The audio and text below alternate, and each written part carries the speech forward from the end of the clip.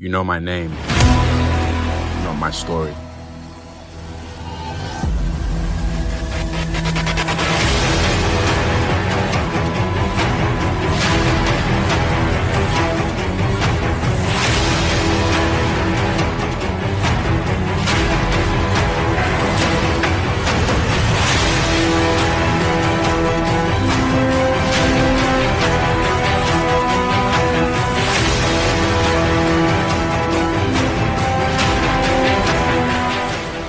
You know my name, not my story.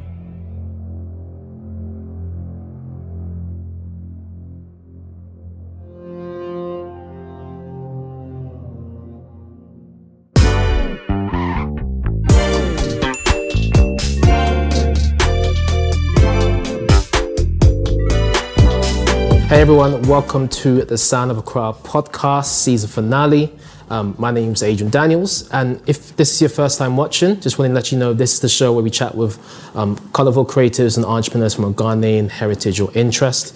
I'm sat here with Darren Bond, the entrepreneur.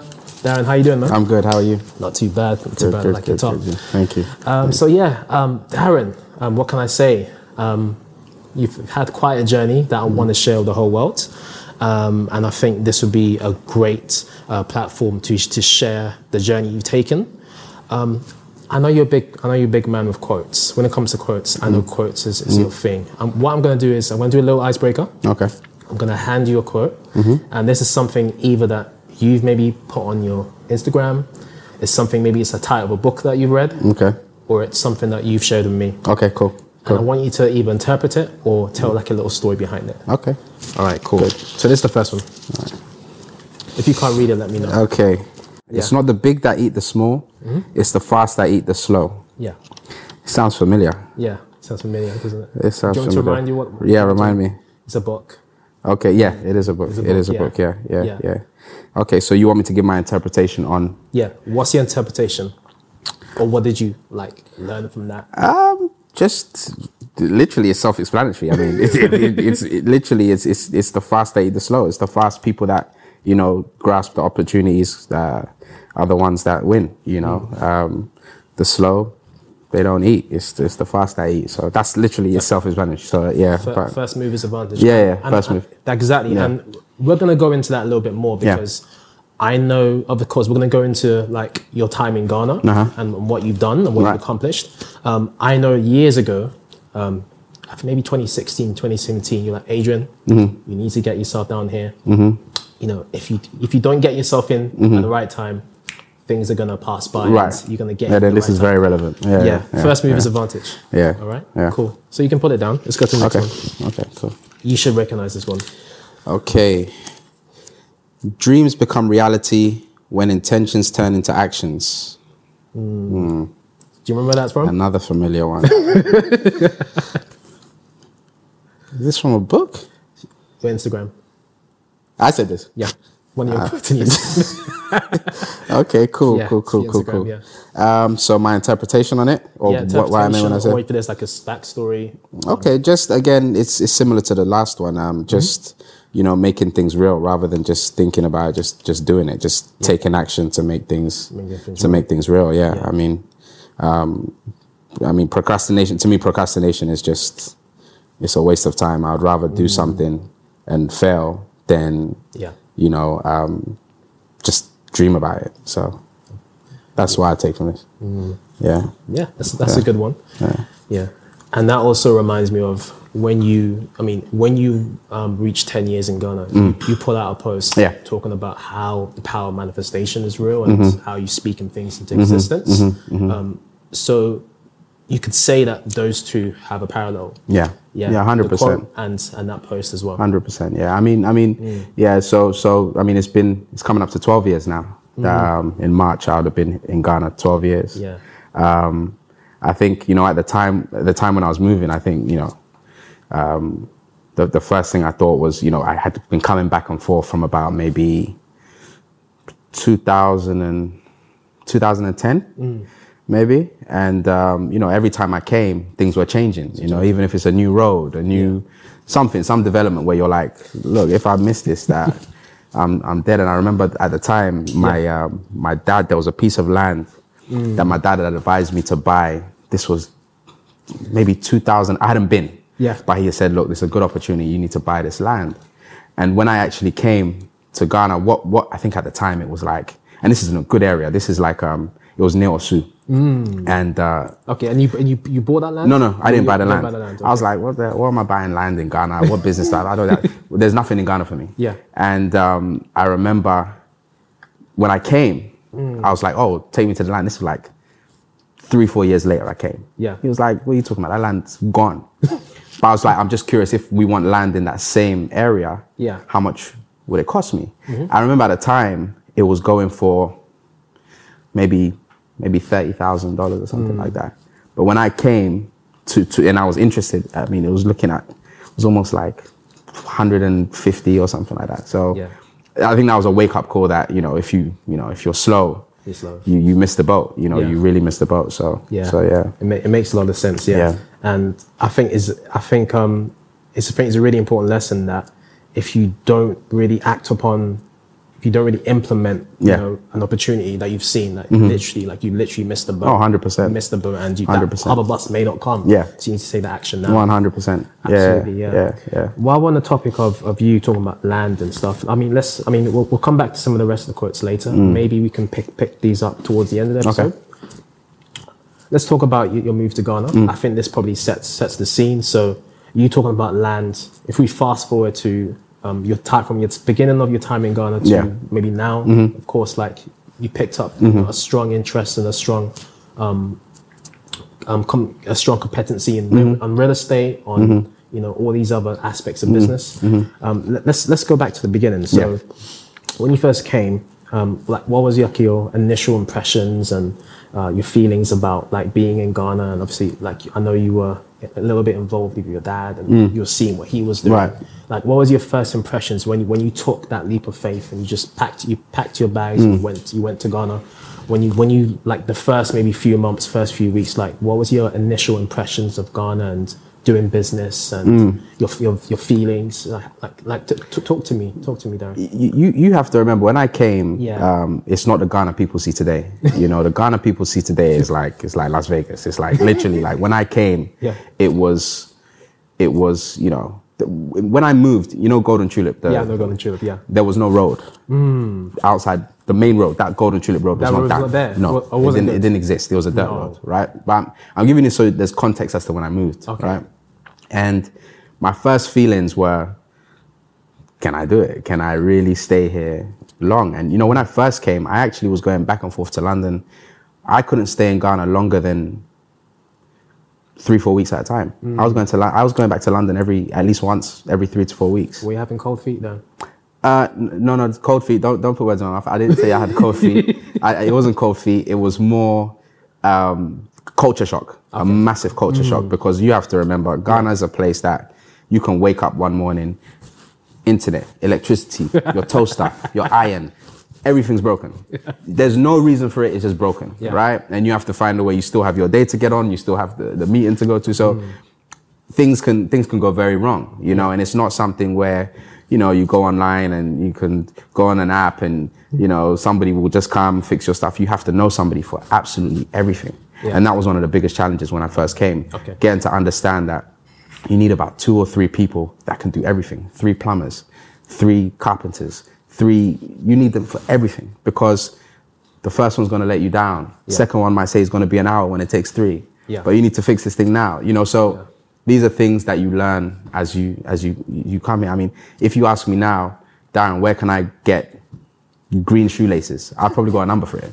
Because you have to have a number to solve all your issues, because it's not as simple as just logging online and then 10 companies coming up to say this is what you can get. Different systems, isn't it? Like totally different system. And of course, exactly, totally different system. So it wasn't cold feet. It was just a massive culture shock. Massive culture shock. Yeah. But clearly you got over that hurdle, and of course, obviously you've gone on to venture into different things.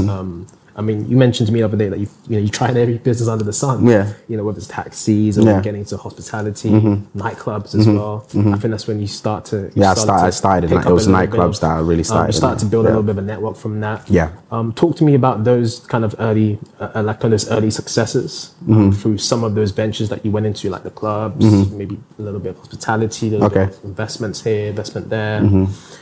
So I mean, the club. The purpose behind the club again was seeing the opportunity of the lack of clubs. You know, when I first moved, it was more, you had like drinking spots. Yeah. And you maybe had one club at a time. Yeah. That club was Twist at the time. Yeah. But it was just seeing that there was a lack of, you know, and every place you went to, I felt like there was, outside of Twist, every place I went to, there was no effort put into the business. It was just, you know, paint the walls, put speakers in, put some chairs, open, you know. So the first business was more kind of giving an experience to people, you know, outside of what they were used to, you know. I remember when we were first building it, it was like, you know, a lot of people disagreed with how much effort went into it because it was like, it's just a club. Yeah. And, you know, in Ghana, industries are now just being created. Now in Ghana, there's a hospitality industry. Before there wasn't a hospitality industry, you know, so it was challenging, but it was also rewarding. But again, club for me was never about the money. It was more about the networking. Really? Yeah, it was never about the money. Okay. I mean, you knew that straight away. You knew this was like this was a vehicle for you to build up your network rather than just to generate cash flow. 100%. Okay. Because clubs are not a long-term business. So outside of the money, what else can you gain from it? You know, every big man is going to walk through your doors. You know, everybody that's of somebody is going to walk through your doors. True.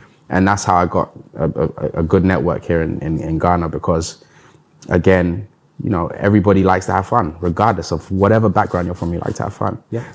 At the time, it was looked down upon. I remember a lot of my uncles were saying, "Why you open a nightclub? You're going to be perceived in a certain way." Yeah. But you look past the fact that I didn't go to school here. I didn't speak the language. Yeah. I mean, what other? How else am I gonna enter Accra? How else am I gonna do it? You understand what I'm trying to say? So it was more. That's quite interesting strategy. You know, to enter. You know, to kind of like navigate. You know, the market and navigate. You know, your connections list. Yeah. 100%. Never thought about it that way. Yeah. But that's very clever. It's more about the network for me than the money. Yeah. So again, after that, it was just, you know, how could I use that as a stepping stone to go into other things. Yeah. And clearly that's what it did for you. I mean, you opened up some business lounges, which were good. Yeah. So you got into real estate. Yeah. Some really successful businesses. Before you got there, you definitely had some low moments. Oh yeah. I remember there were times where you probably even had to borrow money, right? Yeah. Just to stay afloat. Oh yeah. I asked one of my guests that I interviewed the other day this. I'm going to ask you this. Was there a moment, Darren, where you were very close to picking up your bags and going back to London and saying, "I'm done with Ghana. I'm done. I'm going back to Aberystwyth. I'm done. That's it." You know, the moment you pass 2 years in Ghana, you can't go back. The moment, because you feel so invested. You know, you've learned so much. You know, and remember, every day you wake up. In the UK, you don't have enough role model examples of people that are successful to use that as your vim to go and, you know, in Ghana, you know, everybody that's successful is your skin color. Do you understand what I'm trying to say? So at least you have a daily reminder that it's possible, you know? So that's why after I passed 2 years, there was no going back. And it was like, go back to do what? You see what I'm saying? What am I going back to London to actually do? Yeah. So that's why I decided to stay no matter how hard it got. No matter how hard it got. I mean, there are a lot of people, around the time I moved, there are a lot of people that came to Ghana. There was a big community of UK born and raised that had moved, US born and raised. A lot of them moved back. But it was more like, I didn't want to feel like I had lost that something, you know, because to invest that much time in a country, you have to stick it out. And it's home, regardless of how you want to see it. It's always going to be home. It's true. So it was just to kind of see it through, you know. Yeah. And of course, you made the most out of it. I mean, if we fast forward now, I mean, obviously you're doing pretty well. let's talk about some of the things that you've been involved in. So now, if we kind of go back to, obviously, if we kind of look ahead from when you saw that piece of land that your dad was showing you, and you didn't really recognize the value. Now you're probably maybe not a completely different person, but you've gone through a lot of transformation, gone through a lot of life experiences. You've gained a lot of wisdom, knowledge through that process. Of course, along the way to your success, obviously you were a little bit involved with Nana. Yeah, Nana Bediako. Talk to me about some of the projects that you worked on. I mean, I know you worked with the Quales, Number One, on Oxford Street. Talk to me through some of the projects that you were proud that you put together that are part of Accra's, some of the landmarks in Accra. So those projects were, I think, those were a big eye opener to again see what was possible. Yeah. You know, working and being involved in those projects was a very, very good experience. You know, we learned a lot in those projects, and you know, I was able to take a lot of knowledge to be able to apply that to other things that I'm doing now. Yeah. Number One especially was a very, very interesting project because it was such a diverse project in terms of the expectations of the project. You know, you see a big building with lights on it, but everything that went into that project, it wasn't easy. You know, we were there were some nights we were at the site till 5-6 a.m. like we hadn't slept from the morning before. That's insane. You know, because we had deadlines to meet and stuff. But you know, Nana's he's a visionary, so he was always very, very focused on getting it finished, and you know, we were a great team to be able to finish it. You know, and Quales, all of them. Very, very intense projects because they were so ahead of their time. Yeah. You know, in terms of from the decor to the way the business is run. So when you're bringing something that is new, it's a massive risk. It's a massive risk because you're talking about things that people have just started doing in other parts of the world. Especially in this country. Especially in the country. You know, your human resource isn't maybe at par with other countries. Your you know, even your electricity supply, your water supply, the basic things that we take for granted in the rest of the world, these are things that run your business. You know, when somebody's paying you money to stay in a hotel, you can never say to them, oh, there's water shortage. You can't say that to somebody that's paying money to stay in your hotel. But it's a general problem, you see? But so all of these things are massive factors. But again, being part of those projects was very good. It was very humbling experience, and What did you learn the most working with him and working on all of these projects? Some of your key learnings.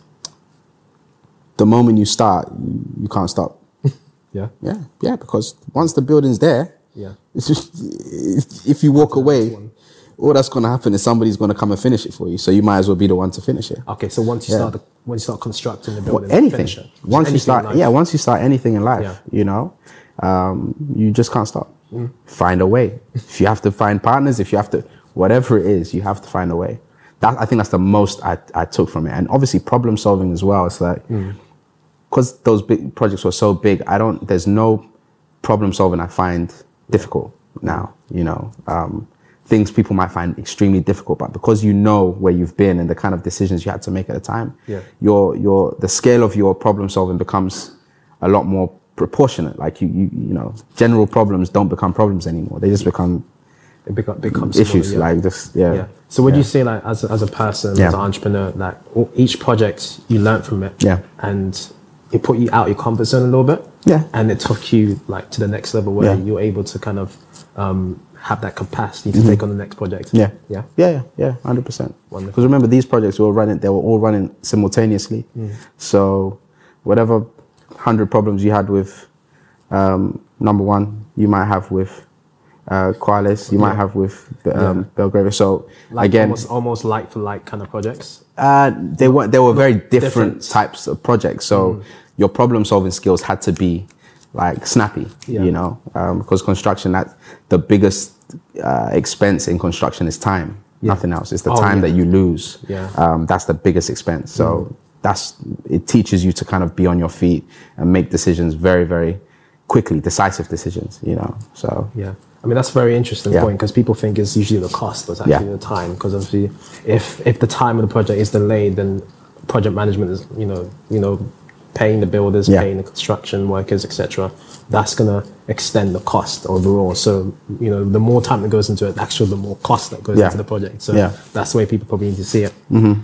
Yeah. But you've definitely worked on some really interesting projects. I think number one is definitely one of my favorite ones. Mm-hmm. Going to school at Morningstar in Cantonments. Oh, yeah. Obviously, now when I drive past that street, just seeing that building there, it's just completely changed the game. Because, of course, when I went to school at Morningstar, nothing like that was on Oxford Street. So I feel like, that location and that building really stands out in the past. So, really, I want to say, well done to Thank you. These projects that you helped to bring to life, to change, the landscape of Accra. Thank you.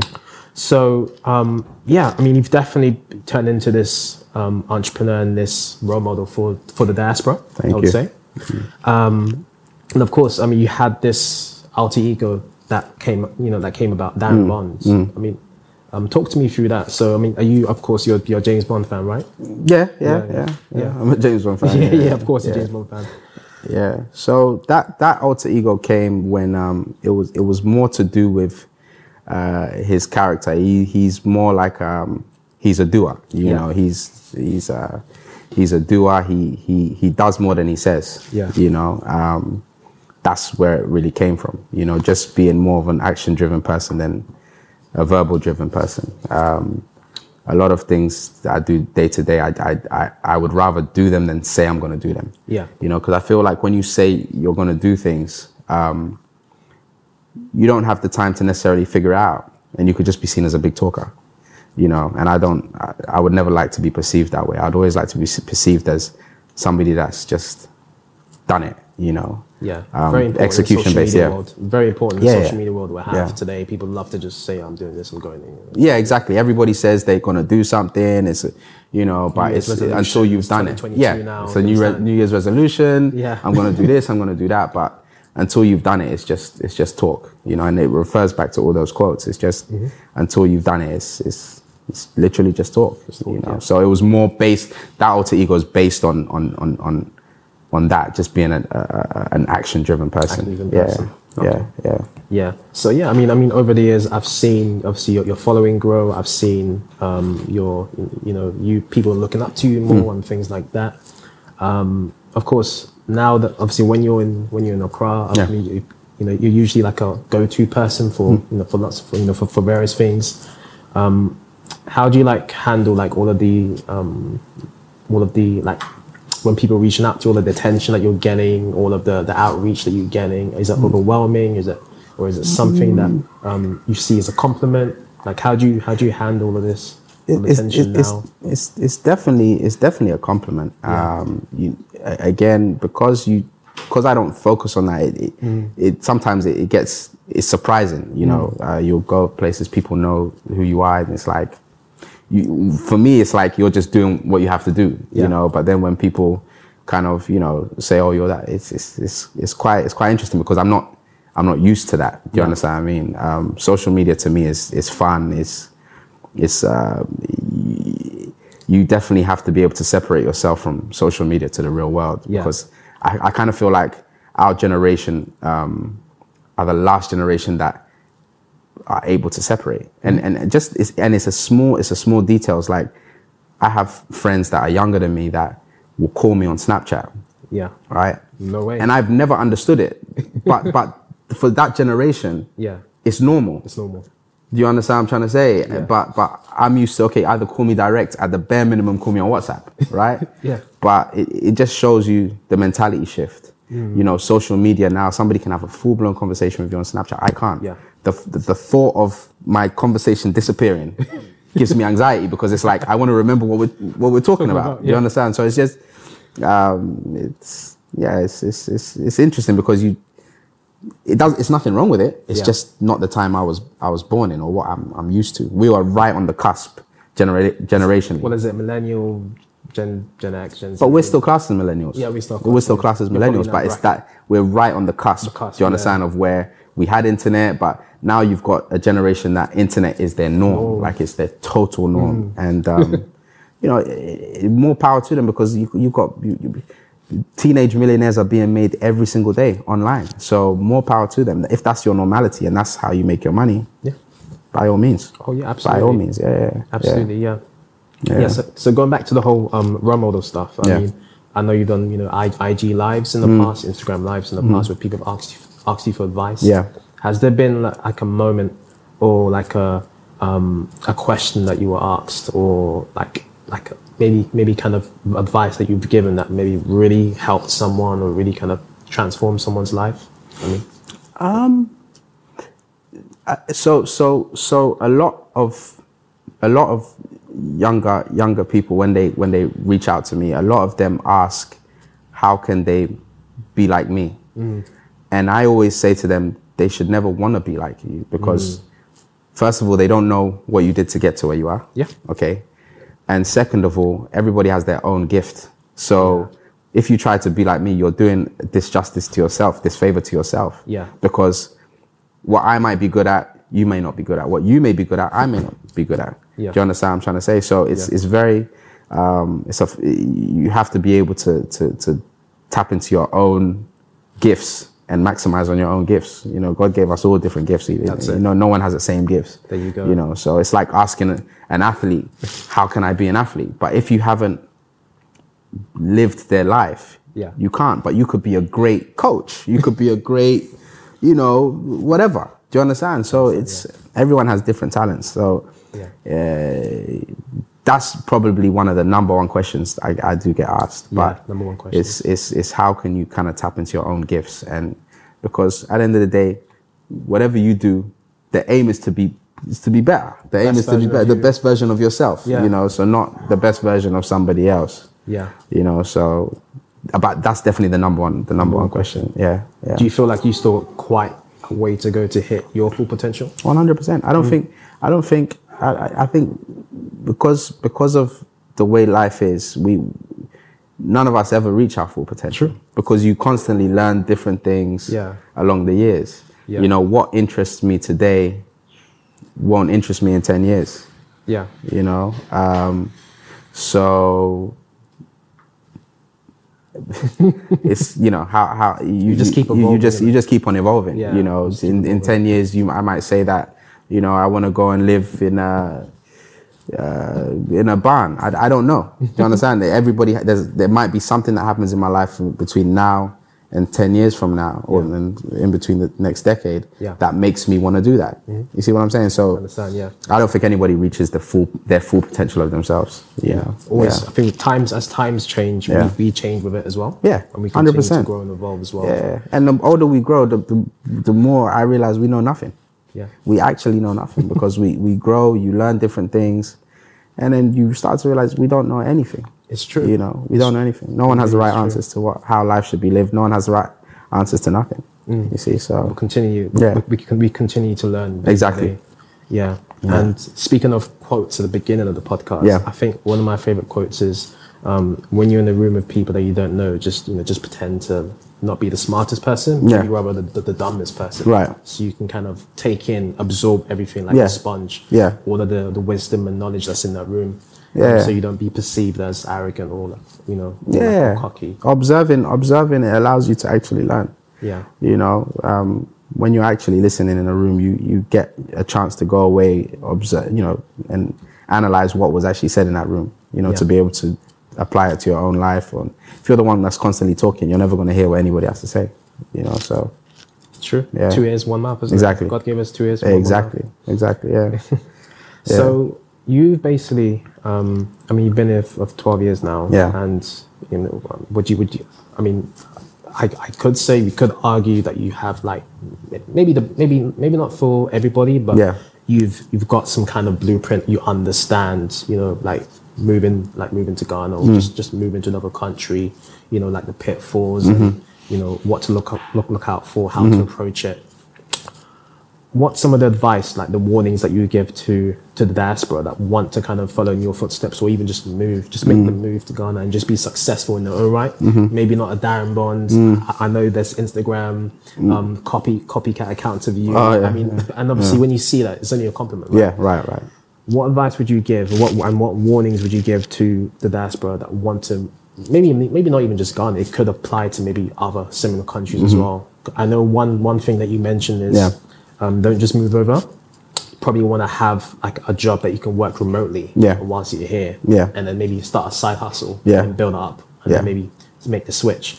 What's some of your advice? No, I agree with what you said. I think if the easiest way, I think, would be if you do have a job that allow. I mean, now, you know, because of the pandemic, it's allowed people to work from home.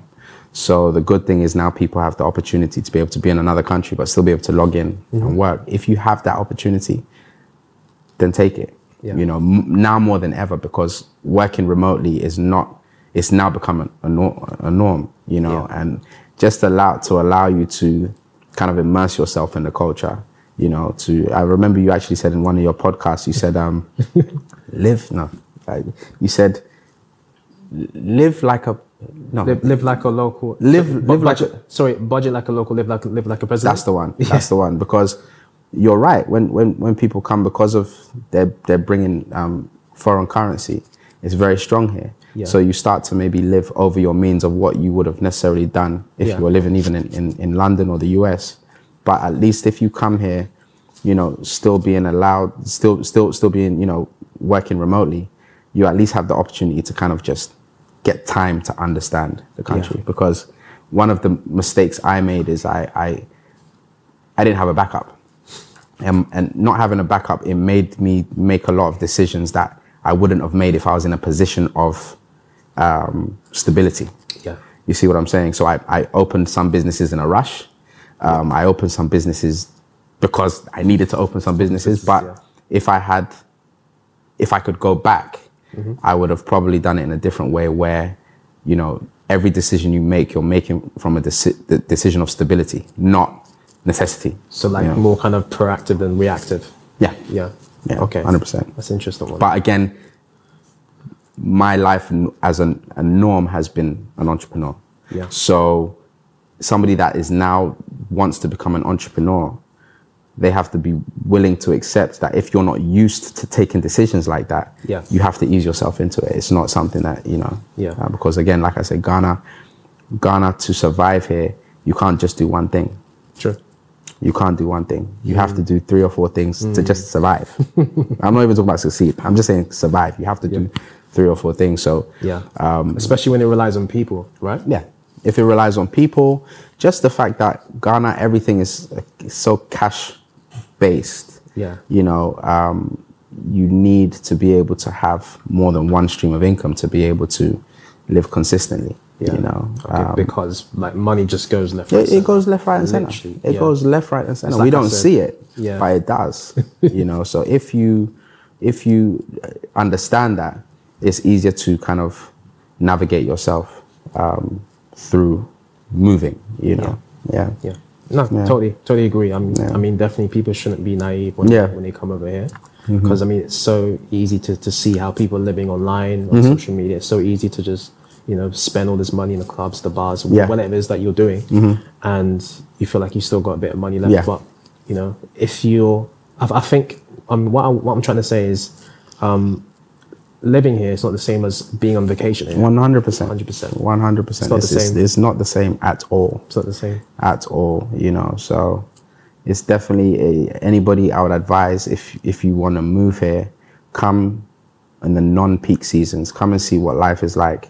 Not at Christmas, not at Easter, just on a regular month, on a, you know, a June, on a July, on a, you know, see what the country's like then, and see if it works for you. You know, you need to see if it works for you, 100%. You know, so, you know, the good thing is now because Ghana's becoming a destination, you get a chance to meet a lot of like-minded people that you can relate to, which allows you just to, it makes your transition a bit easier. You know, so it does. And I think just looking at today, I mean, there's like so many Americans, so many Canadians. I think the UK diaspora has always kind of been there, but now it's just growing. It is. So I think when you have this kind of community, it definitely helps to acclimatize to 100% as well. And I think that's something I've noticed as well. And of course, like the internet speed is caught up. There's different things where you feel like, okay, you would feel like you're in London, but you're not. Yeah. Or like America, whatever it is. So yeah, I definitely agree with all of those points. Yeah. Back to your businesses, right? What are some of the proudest things that you've done whilst being in Ghana, and some of the biggest lessons that you've learned? I would say the proudest. All are equal to me. Yeah. Yeah. All are equal because they're all contributing factors to where I am today. Yeah. They're all contributing. Whether you lost, whether you won, there is still a contributing factor, because whatever business didn't work, it's allowed me to say, okay, I'm not going down that road again because of A, B, and C. Yeah. You know, so I get people, you know, call me from abroad all the time that want to come to Ghana, that want to invest in Ghana, with all these business ideas, and immediately I hear it, I can say, no, don't, because of A, B, and C. That's experience. That's experience. Is you know, so it allows you. I consult a number of different African Americans that do want to invest also in Ghana, and I just give them the real, because if you don't give them the real, Ghana will take longer to develop, you know. But if you give them the real, then at least you allow people to gain some trust. You know, the worst thing you want to do is to oversell a country. Everyone comes in and they run away. You see what I'm saying? So it's better to just be realistic and say, no, okay, yes, there's massive opportunities in Ghana. There are massive opportunities in Ghana. But just take into account A, B, and C, because those things are big things that can affect your business. Was there like a big pitfall that you like ran in? I mean, of course, there was probably pitfalls, right? Yeah. Was there like a big, like, oh my gosh, like, I wish I knew that moment when you were living here? Well, I mean, obviously you live here, but like during the time that you live in Ghana, was there anything that stands out to you then? Like maybe you went through that particular thing and like, you know, I wish I knew this. I wish, you know, someone told me about this. So maybe 2014, I opened a chain of fast food Chinese restaurants. Right? I remember. They were called Kung Food Takeaway. Yeah. And I opened 4 in the space of around 1 year. Wow. Okay. And I remember at the time, my prices were based on, you know, because I had to import a lot of, you know, Chinese ingredients, blah, blah, blah. And my prices were based on, you know, the Ghanaian city, but I was importing. Yeah. But what ended up happening is, because the city around that time started to depreciate, I couldn't maintain the prices of my food.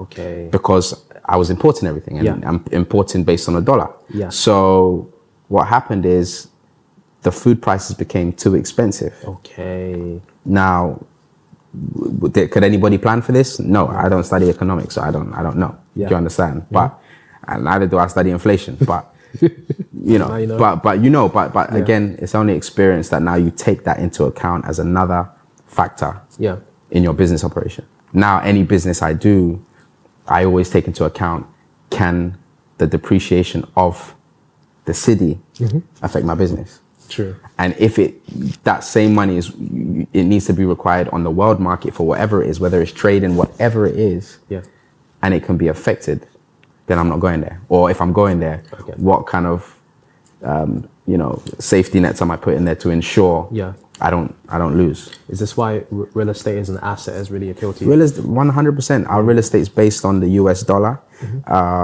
so it allows you to, again, peg your investment. It allows you to peg your investment on something, you know, and they always charge, let's say, rents and sales are always based on the dollar equivalent at the time, which isn't a nice feeling. I mean, of course, you would love to just have it as the city, but the real is the real. Do you understand? So dollars, yeah.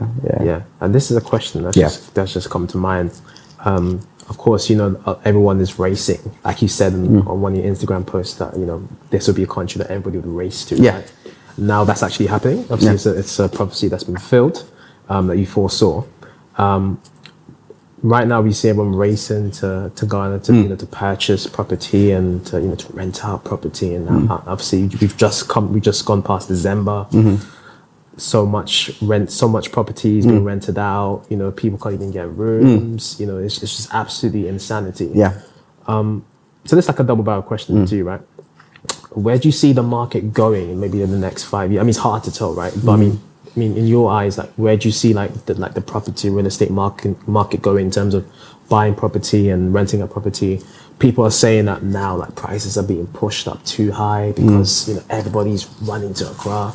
Like, how do you see that landscape like evolving? Like, do you think it's gonna be Accra is gonna be too expensive that people can't afford anymore? Or do you feel like there's gonna be maybe a bit more affordable property in Accra, or are we gonna now start to see, for example, Nana's project in the Western region? Right. You know, I can't remember the name of it. Are we going to start to see maybe little smart cities, or, you know, a metropolis being built? 100%. So right now, if you look at Accra, right? Yeah. It's like Accra, in the grander scheme of things, is a very, very small city, right? And we only have specific pockets of land that can be developed, right? That have infrastructure for development, right? Yeah. So naturally what happens is it's all demand and supply driven, right? There's a heavy demand right now for real estate, whether it be from locals, whether it be from foreign investors, there's a demand. Yeah. But naturally what happens is that the moment the center becomes too saturated, it starts to spread. Naturally, that's what happens. Yeah. So now, because there are still small pockets, people can develop, people can buy, people can whatever. Yeah. The spread hasn't happened yet as it's going to. Yeah. The spread only happens when there's nothing left. It's a dry desert. That's the only time the spread happens, where it now becomes where people can actually say, you know what, I can't get, so I'm gonna have to look at moving further out. A little bit like the UK. London, yeah, because some people look down on moving out of Accra, but that's still because they still have the choice. You have the choice. Whether you like it or not, you're gonna have to move out. So get kicked out. Yeah. So naturally, that's what I think is gonna happen. Yeah, it's quite interesting. Yeah. Okay. So yeah, I know you've got quite a few. Obviously, you've got quite a few investments. Yeah. That you've been doing in Ghana. Obviously, you've been in the Accra for a while. You've been in Ghana for a while. You know, you've gone through it. You know, you're now a success. Talk us through some of the investment. I know that you now start to look at the US, as a new market to invest in. Yeah. Talk me through some of the motivations behind that and some of the investments you got at the moment. So investments in America was based on the fact that, you know, when the pandemic hit, it was how do you build sustainable businesses that can last, that are coronavirus proof, right? Not even coronavirus proof, but they can sustain coronavirus, right? Yeah, and naturally what happens is, you know, in Ghana, unfortunately, we don't have, you know, government stimulation into the economy, right? The government's not going to wake up today and say, oh, I'm throwing 3 trillion into the economy, where everyone can say, okay, let me get my small share. No stimulus, no right? There's no stimulus, none of that. So, you know, Ghana's now going to be licking its wounds, repairing from what happened, you know, from the borders being closed to a whole bunch of stuff, right? Even barriers to entry to enter the country. It was already expensive to come into Ghana. Do you understand? From your visa to your flight to your accommodation. Yeah. Now you go and add your COVID test and your this and your that.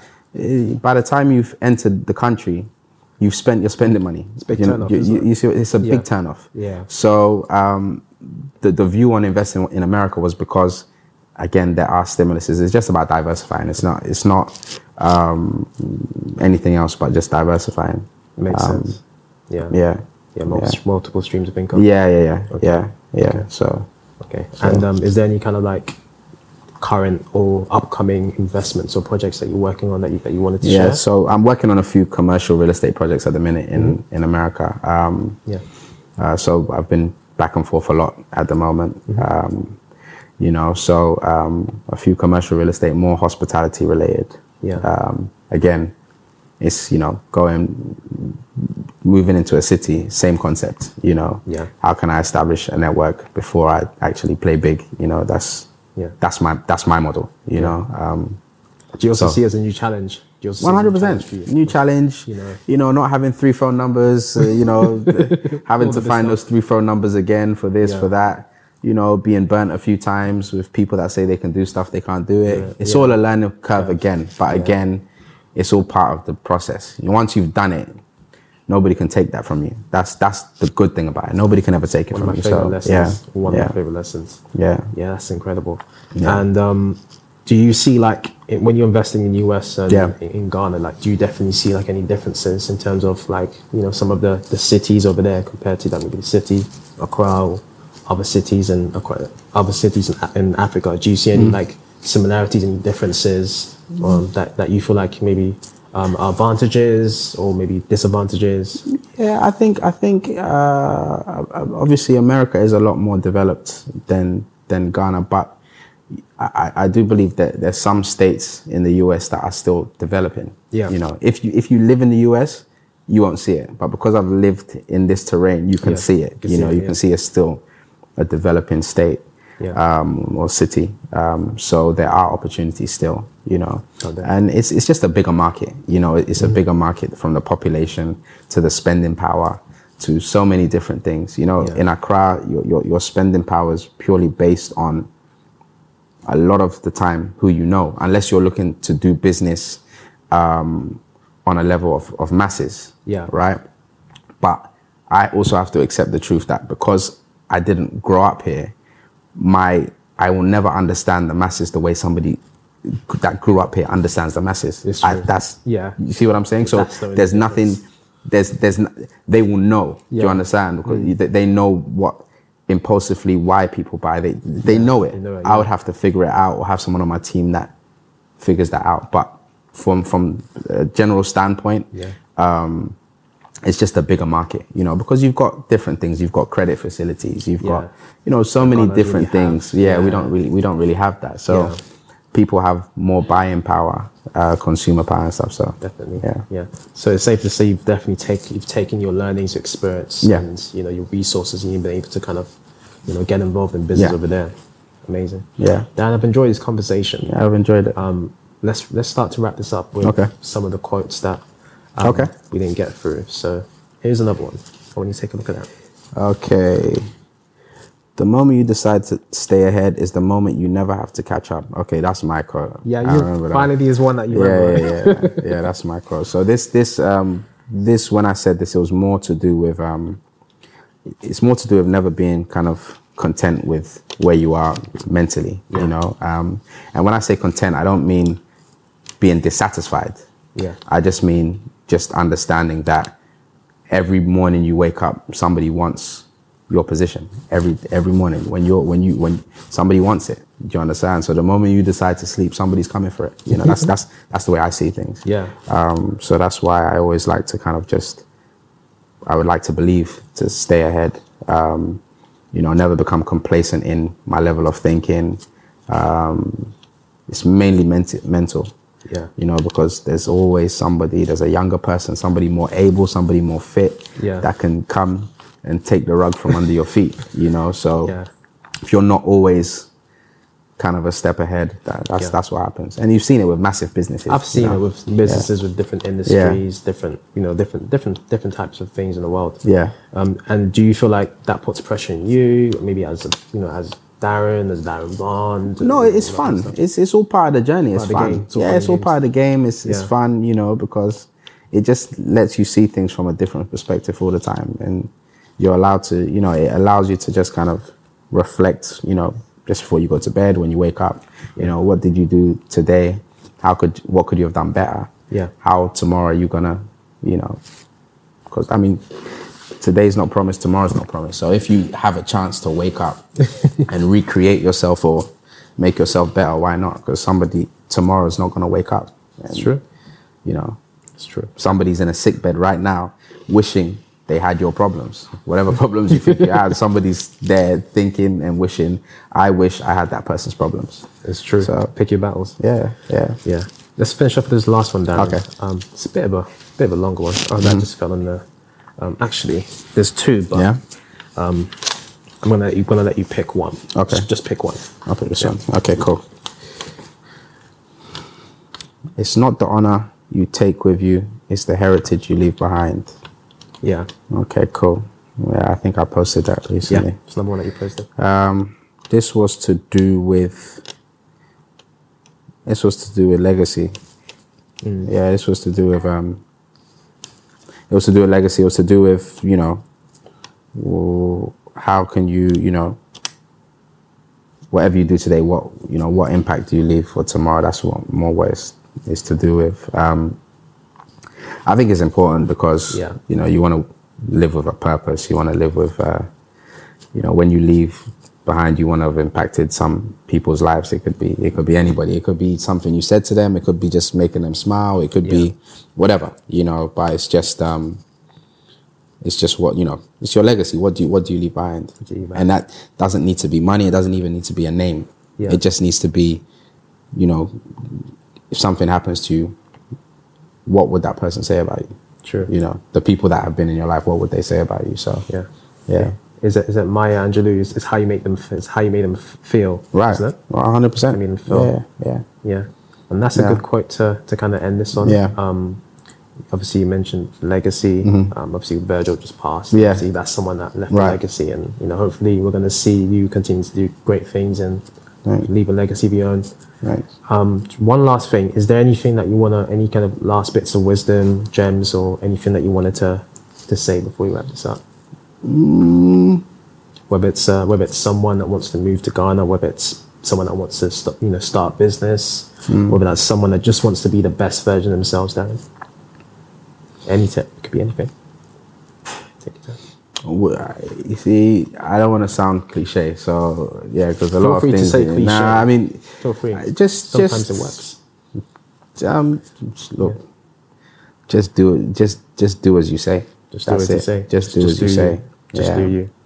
Just do as you say, because you know, like I said, we live in a world now where everybody just talks, nobody does. So just do as you say. That's it. So more doing, less talking. Yeah. 100%. Yeah. And it could be anything. It could be if you decide that, you know, a family is what you want to go and have. Go and have it. You understand? If whatever it is, it could be. If you say today that you're gonna, I don't know, whatever. You understand? Just do it. Just do it. You know. Yeah. Whatever it is that you want to pursue. Yeah. Darren, I've really enjoyed this conversation. Thanks for coming on. Thank you. Thanks a lot. Yeah. For you guys watching, thanks for watching the Sound of Accra podcast. For the show notes for today's episode, please head over to soundofaccra.com/Darren Bond. We'll have all of the nuggets and the references from today's show. And yeah, that's it. That's all we have for season 3. Thanks for tuning in. I'm Adrian Daniels. You are Darren Bond. I always love to say that because it always throws everyone off. See you next time. Thank you. Right. Cheers.